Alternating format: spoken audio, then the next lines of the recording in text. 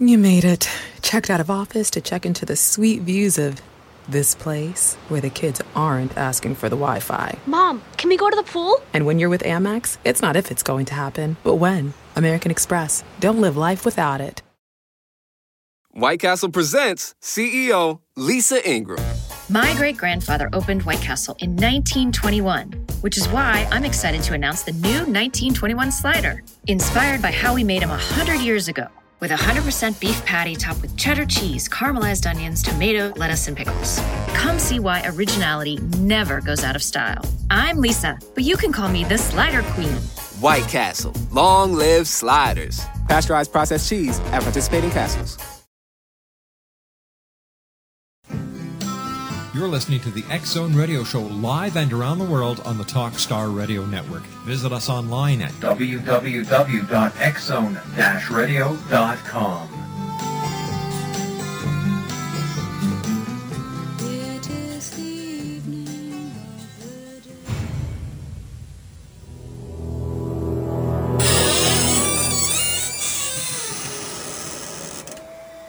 The X Zone Radio and TV show is largely an opinion talk show. All opinions, comments, or statements of fact expressed by Rob McConnell's guests are strictly their own and are not to be construed as those of the X Zone Radio and TV show or in any manner endorsed by Rob McConnell, Relmar McConnell Media Company, their advertisers, Talkstar Radio Network, or its affiliated stations and their employees.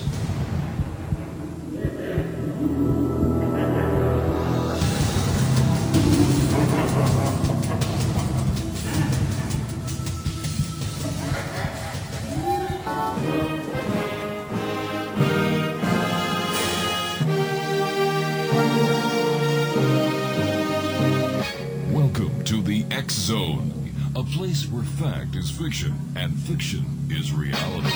Now, here's your host, Rob McConnell.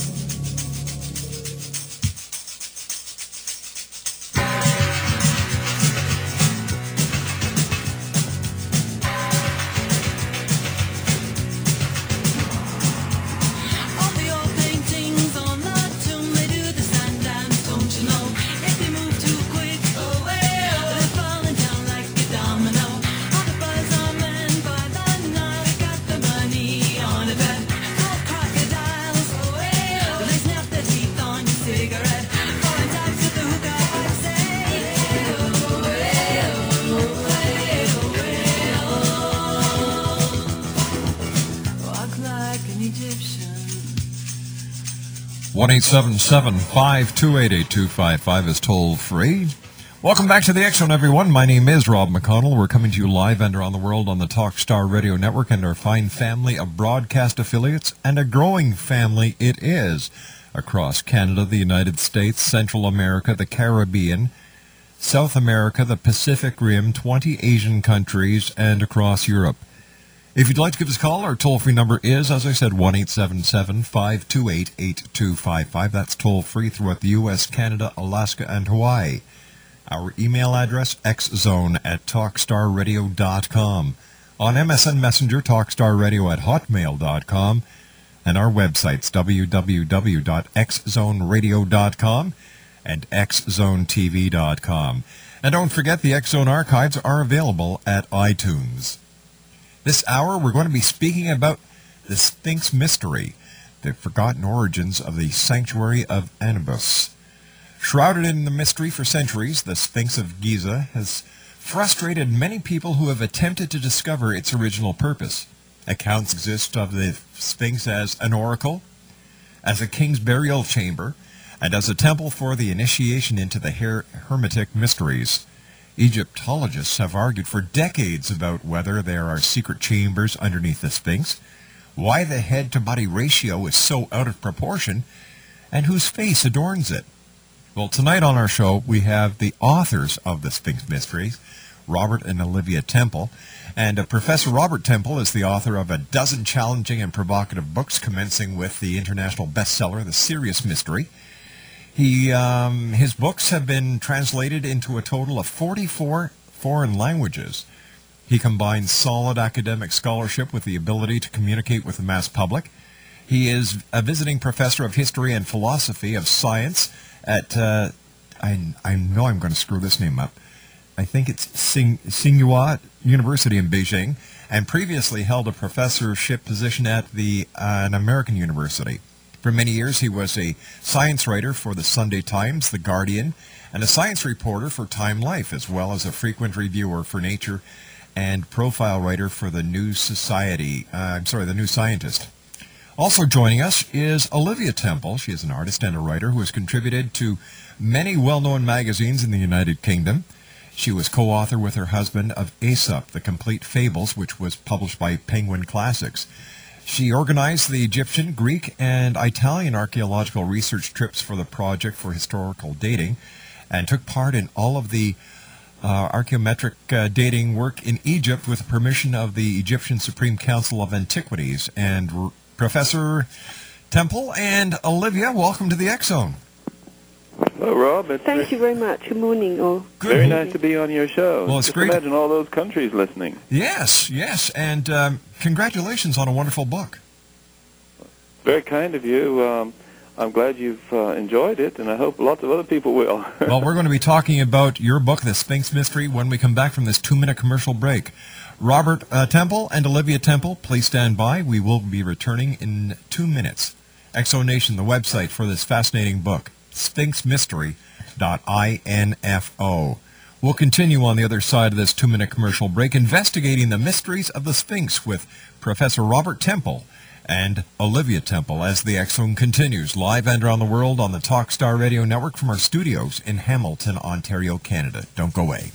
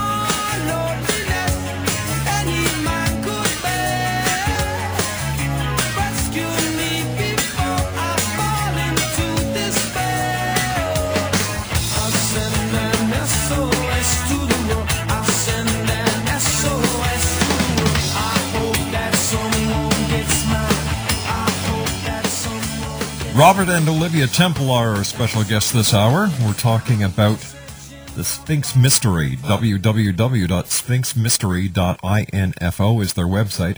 And Robert, what is the Sphinx Mystery? Well, the Sphinx Mystery is, what is it and why is it, and all the questions that most people don't ask because they think they know the answers. But in fact, as our book demonstrates, unfortunately, just about everything everybody ever thought they knew about the Sphinx is wrong, and there's quite a different Sphinx out there in Giza, waiting for us to look at it with fresh eyes. What made you write the book, and how long did it take? Well, it took us 10 years, actually, to write this book. It's 576 pages long, and it has 375 pictures, and there's plenty in there. Yes. Almost every page has a new fact. We love Egypt, and once you go to Egypt and you start wandering about the desert and you look at the sites, the pyramids and the temples, and the amazing stonework that the ancient Egyptians were able to do with their art and geometric mindset, you get rather hooked on it, and you end up going back, and we've been doing this for years now, and we've been very fortunate that we were able to get permission to explore, and especially to explore areas that the general public don't normally get to see. So Robert behaves a bit like a cosmic detective, and I'm his Dr. Watson. So I've got the Sherlock Holmes and Dr. Watson of Egyptology with me tonight. Well, she's an awful lot more attractive than the classic Dr. Watson, I can tell you. And Robert's a bit of a liability to take to these places because he's very disobedient, and he jumps into pits where you're not meant to jump, and he stays too long, and he leaps across dangerous crevices and rooftops and leaves me behind with an inspector, often a woman, who I can't really speak to because I don't speak any Arabic. And I have to stay calm, and I have to think of things to say which will distract them, like, what is that bird sitting over there? And I hope that somebody will haul him out before it gets dark and they send a search party. The really scary bits are when I have to crawl down cobra holes and get covered in spiders and things like that. Yeah, so not only are you the Sherlock Holmes of Egyptology, but you're also an Indiana Jones. Yeah, he's even got the hat. You know, I actually had a great-great-grandmother whose first name was Indiana. That's true. Well, there you go. Wow. I have to ask you this. Whose face is on the Sphinx? Now, are you sure you would really want us to tell you that, or shall we keep it a secret? Oh, that's it. I won't be able to sleep now for sure. When the early travelers went to Egypt and looked at the Sphinx way back in the 1600s and earlier, one person, a Frenchman, described it as representing a young adolescent or a woman. But seriously, we have identified the face on the Sphinx precisely and proved it. It's all in the book, of course, but what happened was that the original head of the Sphinx was not the head of a man. It was recarved. Oh. And so the face that's on it now was carved in a period of Egyptian history which is known as the Middle Kingdom by the third pharaoh of that dynasty, whose name was, and wait for it, you won't be able to spell it, Amenemhet II. He was quite a good-looking guy, and he was not shy. He does have that strange Mona Lisa look. Yes. A slightly enigmatic smile. Could possibly be a woman. He may have been gay. Maybe it was Amenemhet II. Well, I understand. Amenemhet II, yeah. I understand that Cleopatra at times wore a fake beard. Well, that was a sign of being a pharaoh, and so she had to. Yes. Pharaoh's life is tough. Yeah, I guess, all those women taking care of you and... An artificial beard in her case, I hope. Well, they wore lots of artificial aids, like wigs. I'm not going to refer to anything else. Yeah, okay. Well, when I looked at the Sphinx, I saw a resemblance to Queen Nefertiti. Well, she was quite a beautiful gal. Yes, she was. Wouldn't have minded having her around the house. What about you, Rob? Well, you know what? I think her Conehead would have got to me after a while, but... That reminds me of a film called Conehead. Dan Aykroyd. Yes. Yeah. Have you been to Egypt, Rob? Not yet, but I'll go if you ask me. Yeah, I think you have to. You have to see it before you die. I have heard so many wonderful things from people who have gone over there. In fact, one of our friends, Patricia Corey, takes tours over to Egypt, and so does Mark Pinkham's wife. Her first name escapes me right now, but whatever I've heard from people who've gone to Egypt once, they get hooked on it. They can't believe the feeling of the antiquities. They feel as if Egypt brings them alive, and they feel at home. This is a very strange thing that does happen to you, and it's really inexplicable. There is definitely some atmosphere or a hangover from ancient times in the air, like the scent of a lotus flower, and it is completely fascinating and mysterious, and the Egyptian people are so sweet and hospitable and dear, and you just feel, I do want to come back here. Yeah. I want to live here for a while. I understand that during one of the wars that the face of the Sphinx was actually shot at by the soldiers who had nothing better to do. Yes, used as target practice. Oh, for God's sake. In fact, the story that the nose was shot off by Napoleon's soldiers is actually false. It was hacked off in the 13th century by a religious fanatic called Sheikh Mohammed, who wanted to purge Egypt of non-Islamic influences, and he succeeded in getting as far as the nose. But that wasn't necessarily an accident, because traditionally for thousands of years throughout the world, it's been assumed that if you knock the nose off a statue or an effigy, that you were essentially killing it, that is, taking its magic away. And don't forget that the Sphinx in history has repeatedly been completely covered in sand. So for many years, hundreds of years, it was only the head and a bit of neck that stuck up out of the sand. And people used to just clamber over the head or use it to throw stones at. And it was in fact thought of as very bad luck to climb up over the head. And several people did meet with unpleasant accidents soon after doing so, like being thrown off their horse. Yes, way back in the 17th century, a Frenchman fell off the head and killed himself. You got to be careful when you get around the Sphinx and start climbing on its head. Well, you can't do that now, of course. It was thought to be a woman for a long time, for hundreds of years, for the simple reason that it had this strange headdress, which people had forgotten was once a sacred headdress of a pharaoh.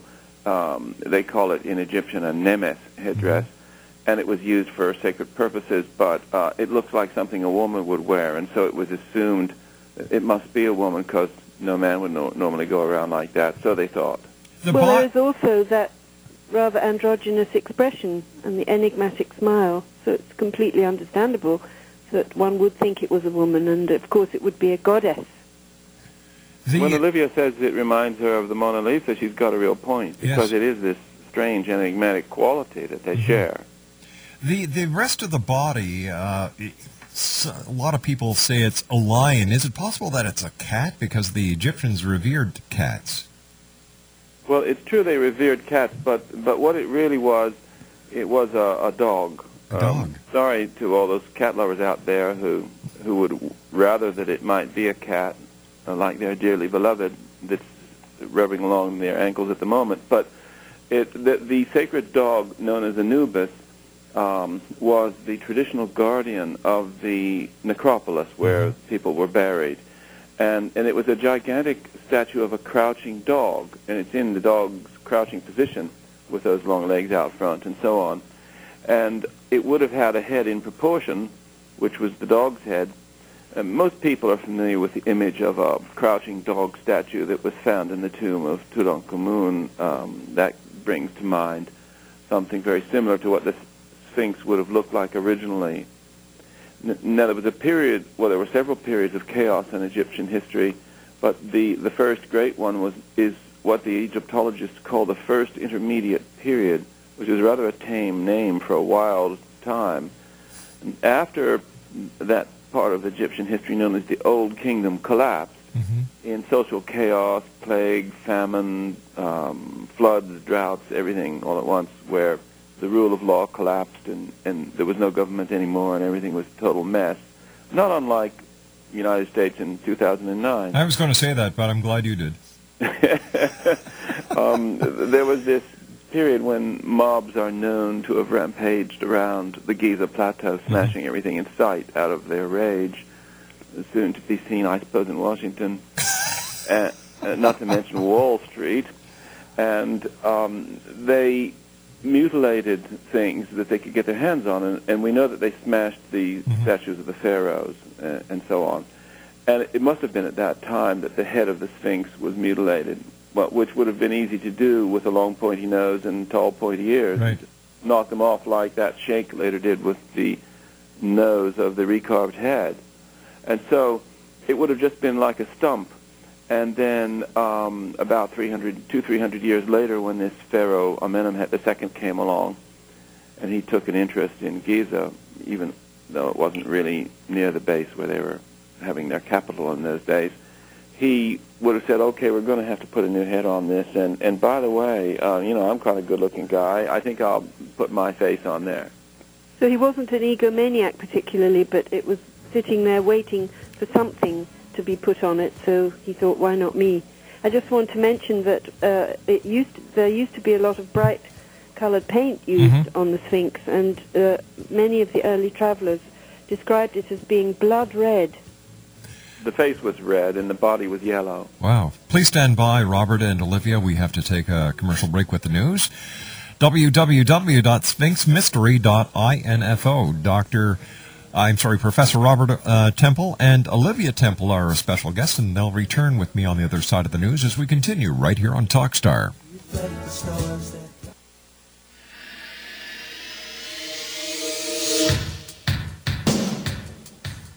My name is Michael Telstar, Canada's leading mentalist from Toronto, Ontario. Hi, my name is Splenda, and you're listening to my dad, Ron McConnell, on the X-Zone. This is Psychic Dorothy from St. Catharines, and you're listening to Rob McConnell. Hello, my name is... Why should you visit Kings Island? Do it because less time planning means more time for this. Do it to take a one-day family vacation. Do it to catch a serious case of the giggles together. And of course, do it to eat a funnel cake the size of your face. Because here at Kings Island, doing something just for the fun of it is all the reason you need. Right now, everyone pays kids' price. Kings Island tickets just $45 online. Sometimes life can feel like a pressure cooker. From our work life to our personal lives and relationships, there's so much to balance. It's easy to feel weighed down when you're experiencing anxiety, stress, or sadness. But guess what? You're not alone. You may not know it now, but support is all around you. No matter where you are, all you need to do is ask. Let us help find you a community at churchescare.com. Churches are communities of care. Go to CHURCHEScare.com to explore the possibilities. At Kroger, we believe it takes the right team to bring you the freshest produce. That's why we partner with farmers who grow only the best. And that level of teamwork means better, fresher options time and time again. Working with farmers is what it takes to be fresh for everyone. Kroger, fresh for everyone. Get more ways to save at the Buy 5 or More Save $1 each sale. Just buy 5 or more participating items and save $1 each with card. Kroger, fresh for everyone. Holly Reeves, an astrologer from Astro For You, and you're listening to Canada's #1 paranormal radio show, The X Zone, with Rob McConnell. Welcome to The X Zone, a place where fact is fiction and fiction is reality. Now, here's your host, Rob McConnell.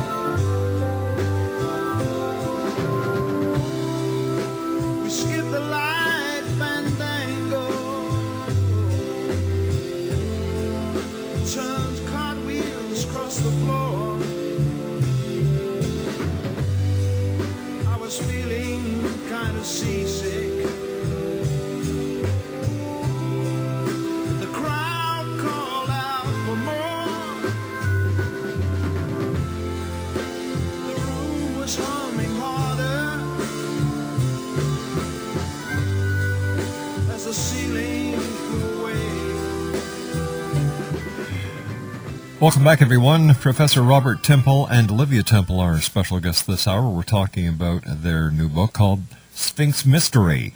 And Robert, how long did it take the original builders to complete the building of the Sphinx? It's carved out of a solid bedrock of limestone. But as it's still today the largest stone statue in the world, it couldn't have been done just in a few weeks. So this would have been a huge effort of carving, as it's really the size of a small ocean liner. I mean, when you stand beside it and see how huge it is, you just don't know how they ever did it. It's hard to know how long it would have taken, but I would say, at least 2 or 3 years of full-time labor. Mm-hmm.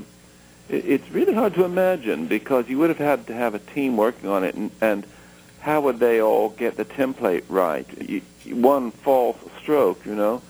On the other hand, you couldn't just have one Michelangelo That's right. doing it, because he would have had to have 10 lifetimes. Mm-hmm. how they managed to do this kind of thing, to make something so huge from a small drawing and get it in proper proportion, that is with the original head, of course, is an amazing feat. It's really hard to imagine. They did have grids whereby they were able to expand and shrink things in size, because they are known in Egypt to have used geometrical grids whereby they could take something that was small and get it to scale in a much larger size. We found a lot of those plans. So they must have had a really huge grid for something that's still the biggest statue in the world, even now in 2009. But a lot of it was already an existing huge lump of limestone, wasn't it? So it was, because it was a plateau, there would have been this huge protuberance, and they would have used that as a basic idea and of the basis of the creature that they finally ended up with. It is the bedrock, and everything's been carved away from around it, so it's like doing a statue in reverse. Right.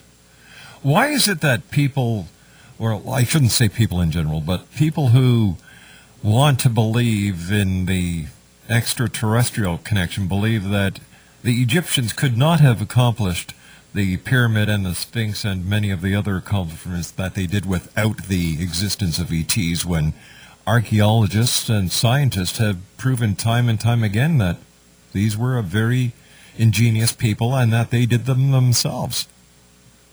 Well, how the pyramids were constructed is such an astounding subject that one could go on about that for many hours. And in fact, I actually discussed that in my next book called The Egyptian Dawn, which should be published in about a year's time, because I've made a lot of extraordinary new discoveries there. But this book is really confined to the subject of the Sphinx, except that I was able to demonstrate, and you can find this in the last two chapters, that the Sphinx and the three main Giza pyramids are a unified design concept, that they were all designed and planned at the same time for whatever reason, because you'll find in the book something called the Golden Giza Plan, which is based upon an Egyptian geodetic survey map of the plateau, so it's all perfectly accurate, upon which I have superimposed in gold rays various lines connecting key points, none of which had ever been discovered before, which show, in fact conclusively demonstrate, that these four monuments are all linked by a recurring angle known as the golden angle, and rays,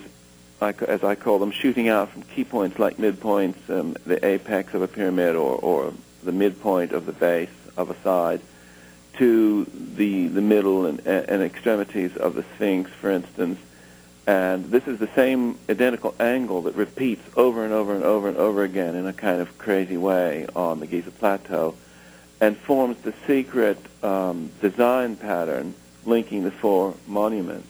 Maybe you could only see it from above. In fact, it is something you have to visualize from above, which would encourage people to think that it must have been an extraterrestrial design, because it only really makes sense if you can see it from an aerial perspective. Well, it's really very extraordinary that you can only detect it if you have a geodetic survey map. Sorry about that. There's a buzzer gone off in our apartment. Geodetic survey map is something that we can only have in modern times. If you try and find this pattern on the inadequate survey maps prepared by the archaeologists at ground level, you can't discover it. So we don't really know how on earth ancient Egyptians were able to get that degree of accuracy. They're very accurate in everything that they've done, including the pyramids. So, like when you look at the engineering behind the pyramid in that period of time, it certainly does raise a lot of mysteries. But once again, I believe in forbidden archaeology and forgotten archaeology. So anything is possible. Well, the Sphinx mystery is full of forgotten archaeology, and one of the key things that we were able to discover is the conclusive proof of the existence of a chamber a burial chamber beneath the Sphinx. And I was able to discover all this mostly in the British Library, although also from some other libraries. Right.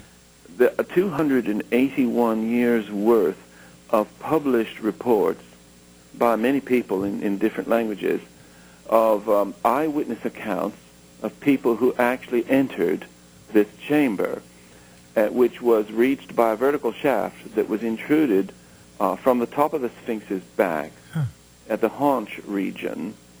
And this was a burial chamber because although it had been reached in antiquity, they found remains of a coffin smelling of resin. And the interesting fact is that the chamber's walls were covered in hieroglyphics.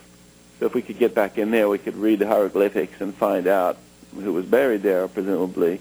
Right. But in 1926, this was all sealed in cement by this manic French character called Émile Barrès, who was a great tidier-up. He wasn't really an archaeologist. He did a lot of excavation work on the Sphinx, and he was intent upon making it fit for tourism, as they still are today out there. You know, everything's got to look good because we're going to have some tourists coming. And so the Sphinx is very seriously Botoxed and had countless jobs, not to mention the wrong kind of nose job. And it's been tarted up to such an extent that it's a kind of parody of itself, and it's on the verge of becoming a Disneyland artifact. But if you go into the forgotten archaeology of the Sphinx, as you were just referring to it, then you discover what's really going on. And we've now got the conclusive proof of this mysterious chamber that many books have been written about, speculating, does it exist? But in fact, I found the proof that it exists. 281 years of published reports of people who actually entered this chamber and wrote it up in their books. And all of that material is in our book because every description of the Sphinx from the time of the Romans, a man called Pliny, up until 1837, are all in the back of the book. Olivia translated all the French ones, and I translated the German ones, and it's all there, and you don't have to go to your library anymore. Just buy the book, and you've got the whole lot.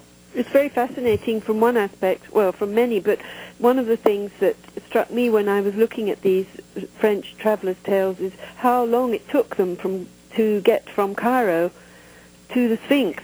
Nowadays, you can see that the edge of Cairo is creeping nearer and nearer. There's hardly any space of desert left between the Giza Plateau and the town of the city, but it used to take many hours on horseback. In fact, if you went by boat, it took 3 hours just to get to the village, and then you had to ride an ass, and then you had to get off the ass and use your feet to climb up the plateau. So this was a huge trip, and you could just about squeeze it into one day if you started at 5 in the morning, but it was normal to take 2 days to make this trip to the Giza Plateau from Cairo in the old days. Speaking of water, Robert, why don't you tell Rob something about the water theory? Well, if you go to Egypt and you see the Sphinx, one of the first things that strikes you is that here you have the largest statue in the world, and it's sitting in a hole in the ground. And why isn't it on top of something showing off? Why do you have to sort of peer down into this pit to look at this giant thing? What's going on? And a lot of people have called attention in recent years to the fact that there seems to be signs of water erosion in this pit and on the Sphinx itself. And so we've figured this one out. It's not what has come to be known as the ancient rain theory, and the Sphinx isn't of monumental antiquity going back 12,500 years, as many people say, when we don't even really know that there was actually rain there anyway. What was really going on is that before the Aswan Dam existed, the Nile, at the inundation period for 3 months of the year, reached right up to the doors of the Sphinx Temple, which is in front of the Sphinx. And so I have put together the entire process by which water was let in through a channel into this pit, which was in fact a moat. And oh my gosh. It was sealed off in the channel by sluice gates and water gates, and I've photographed all the bolt holes and counterweight places and so on in the stone to show and demonstrate that all these gates were there to control the water flow. So this was a moat, and you had this giant statue of Anubis in the Old Kingdom period sitting surrounded by water. And it was known as Jackal Lake, which is mentioned many times in the ancient pyramid texts.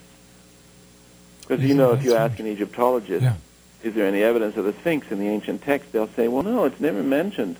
Now, how can you have the largest statue in the world never mentioned? That's crazy. But it's because they're looking for a lion with a man's head, and it was neither a lion nor did it have a man's head. It was an Anubis. And if you look at the most ancient texts, and I've quoted them all in the book at great length, you find that they specifically describe that there's a giant Anubis, the guardian of Giza. It sits beside a causeway, and it's surrounded by this lake, which is known as Jackal Lake, where sacred ceremonies took place.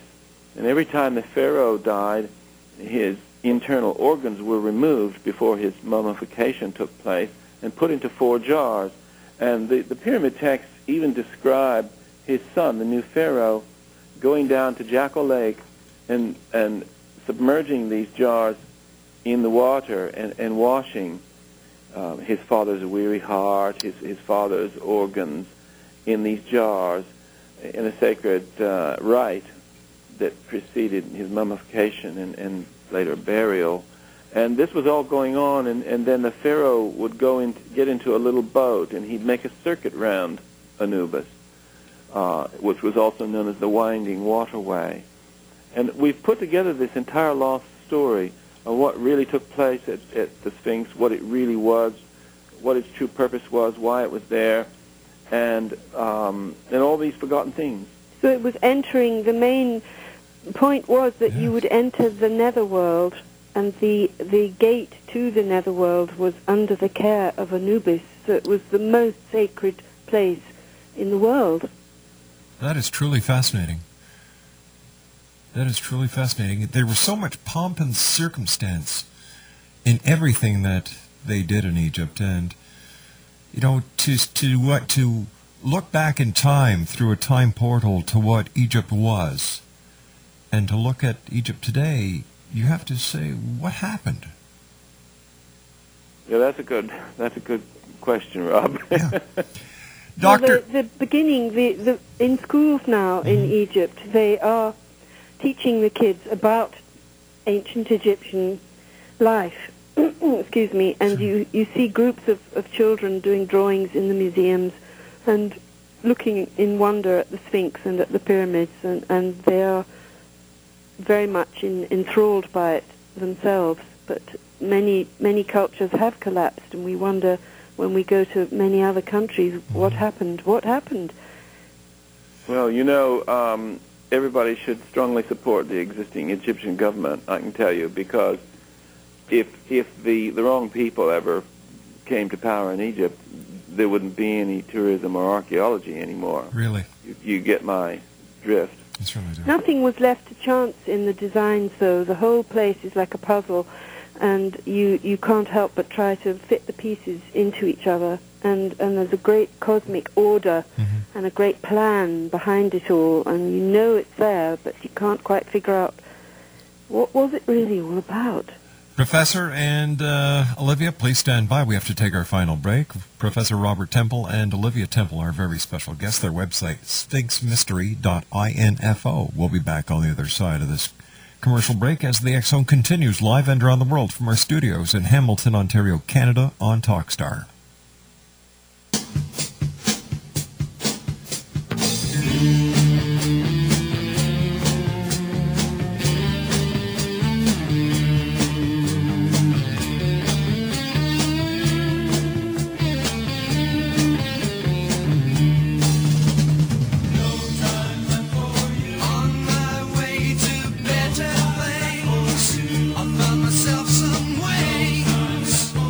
Distant road.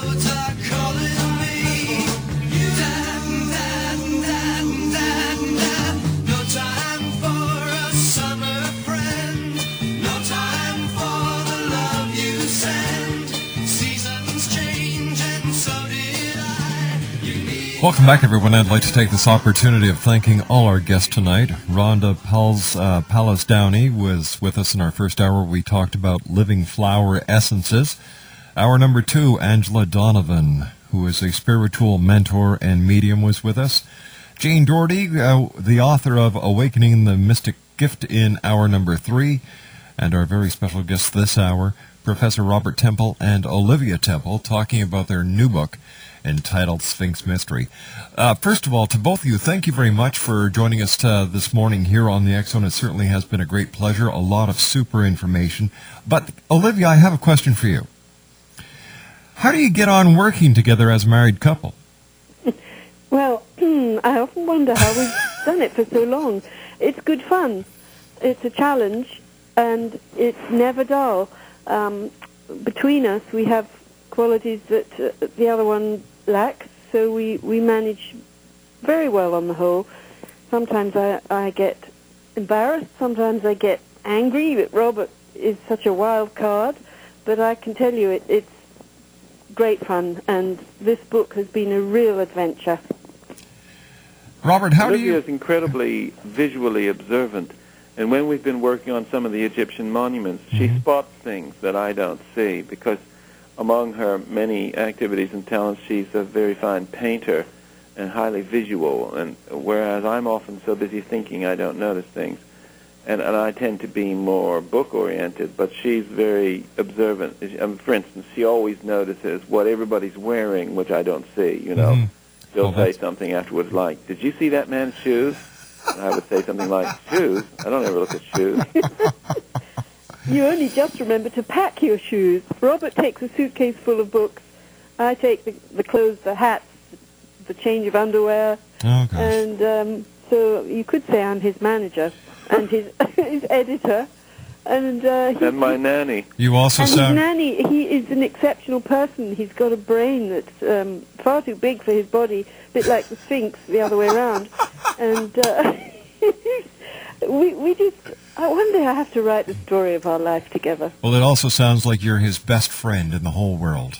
I hope so. I just wanted to mention, you said, you're talking about flower scents and essences.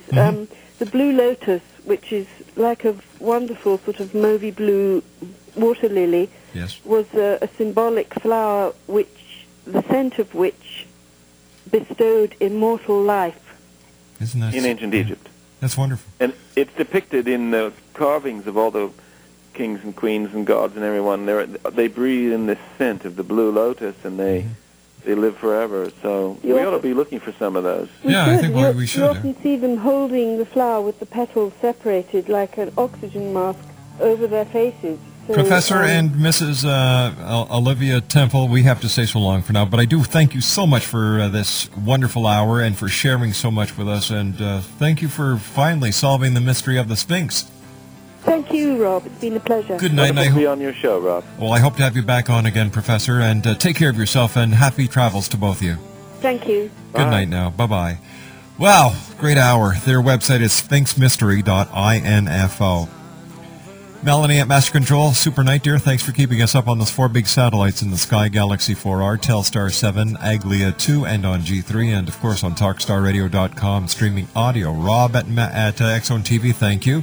Stephanie at production, thank you. And to you, the X Zone Nation, thank you for allowing us to be part of your day or night, no matter where you are. So until tomorrow night at 10 o'clock, take care of each other and keep your eyes to the sky and your heart. Boost your mood in New Jersey. Surprise yourself with new wonders. Stroll beaches and boardwalks. Discover places to dine and catch up with friends. See inspiring art, culture, and history too. Savor sea breezes and explore all the treasures nature has waiting for you. Rise to the call of adventure or catch a wave into the ocean blue. Find it all at visitnj.org. Family. It looks a little different for everyone. For some, it's mom and dad. For others, roommates who feel like family. And for others, it's your significant other, their golfing buddies, your children, a high school soccer team starting lineup, and oh look, they're all taking you up on the offer to stay for dinner, really testing the limits of that phrase, the more the merrier.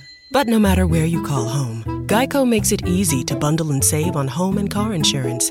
Easier than making 3 frozen pizzas and assorted frozen veggies into a cohesive meal.